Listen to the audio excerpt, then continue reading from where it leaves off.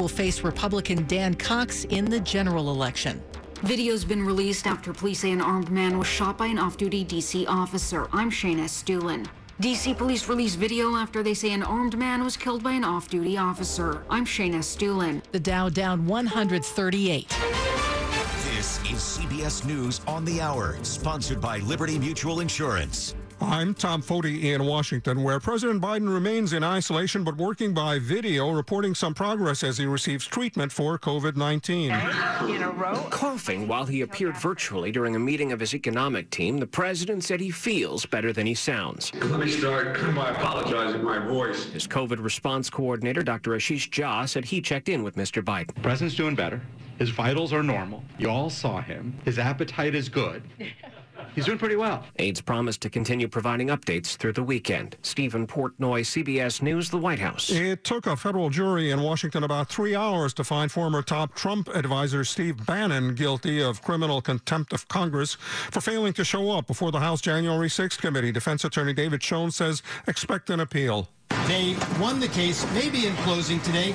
They lost their appeal in closing today. The overreaching by the government in this case has been extraordinary on every level. Bannon faces a minimum of a month in jail, maybe as much as a year, but he will not be sentenced yet for about 3 months. No word on motive, so there are many unanswered questions as police respond to calls from a state park in Iowa. Mike Craffle with the Iowa Division of Criminal Investigation. The response was to a shooting inside of a tent. And officers responded and located those bodies first. They didn't locate Mr. Sherman until several hours later. So 3 people were killed, and police say the suspected gunman is also dead, apparently of a self-inflicted wound. Overseas, an agreement of sorts for Russia to let grain from Ukraine get out through the blockaded Black Sea.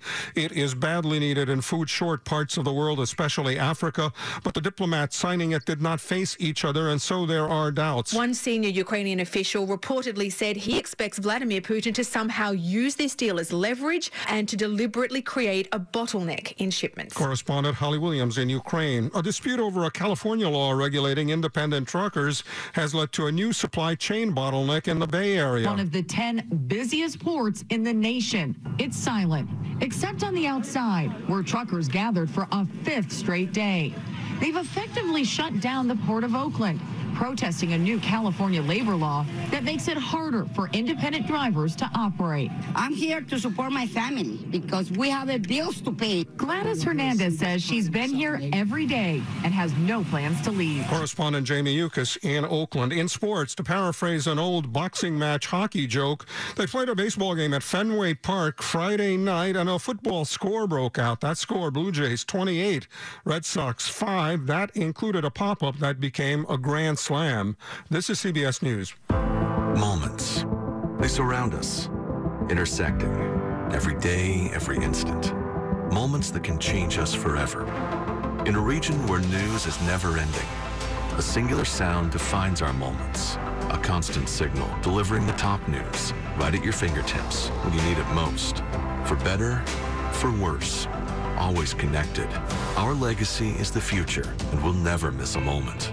WTOP News, 103.5 FM. WTOP at 12:03. Good Saturday morning. We've made it to the weekend, everybody. July 23rd, 2022. Partly cloudy, sticky this overnight early morning. Low in the 70s by daybreak. We're at 81 in our nation's capital right now.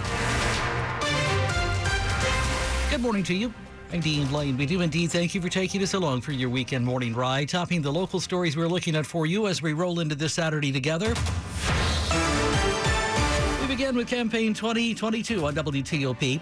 Democrat Wes Moore has won his party's nomination for Maryland governor, according to the Associated Press this morning. He'll face off against Republican Dan Cox, a hardline conservative endorsed by former President Donald Trump. Moore defeated a long list of high-profile Democrats, including former U.S. Labor Secretary and ex-Democratic National Committee Chair Tom Perez. Maryland's Comptroller Peter Franchot conceded to Moore. If elected, Moore would be Maryland's first ever black governor. We have a couple of more updates on the races in Maryland this morning as those mail-in ballots continue to be counted. Nicole Ambrose has been projected to win the GOP nomination for U.S. House in Maryland's 2nd Congressional District, that is. Eurypsie Morgan is the projected winner this morning of the GOP nomination for the U.S. House in the 3rd Congressional District.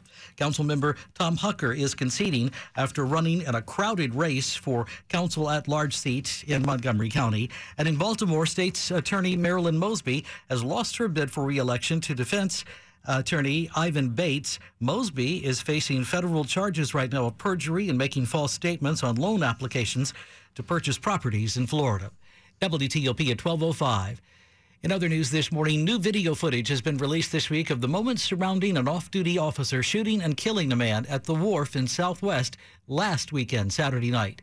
D.C. police say 23-year-old Lazarus Wilson was armed. CCTV footage shows a young man outside pointing a gun. Then footage inside the Bistro du Jour restaurant on the wharf shows people scrambling and ducking for cover.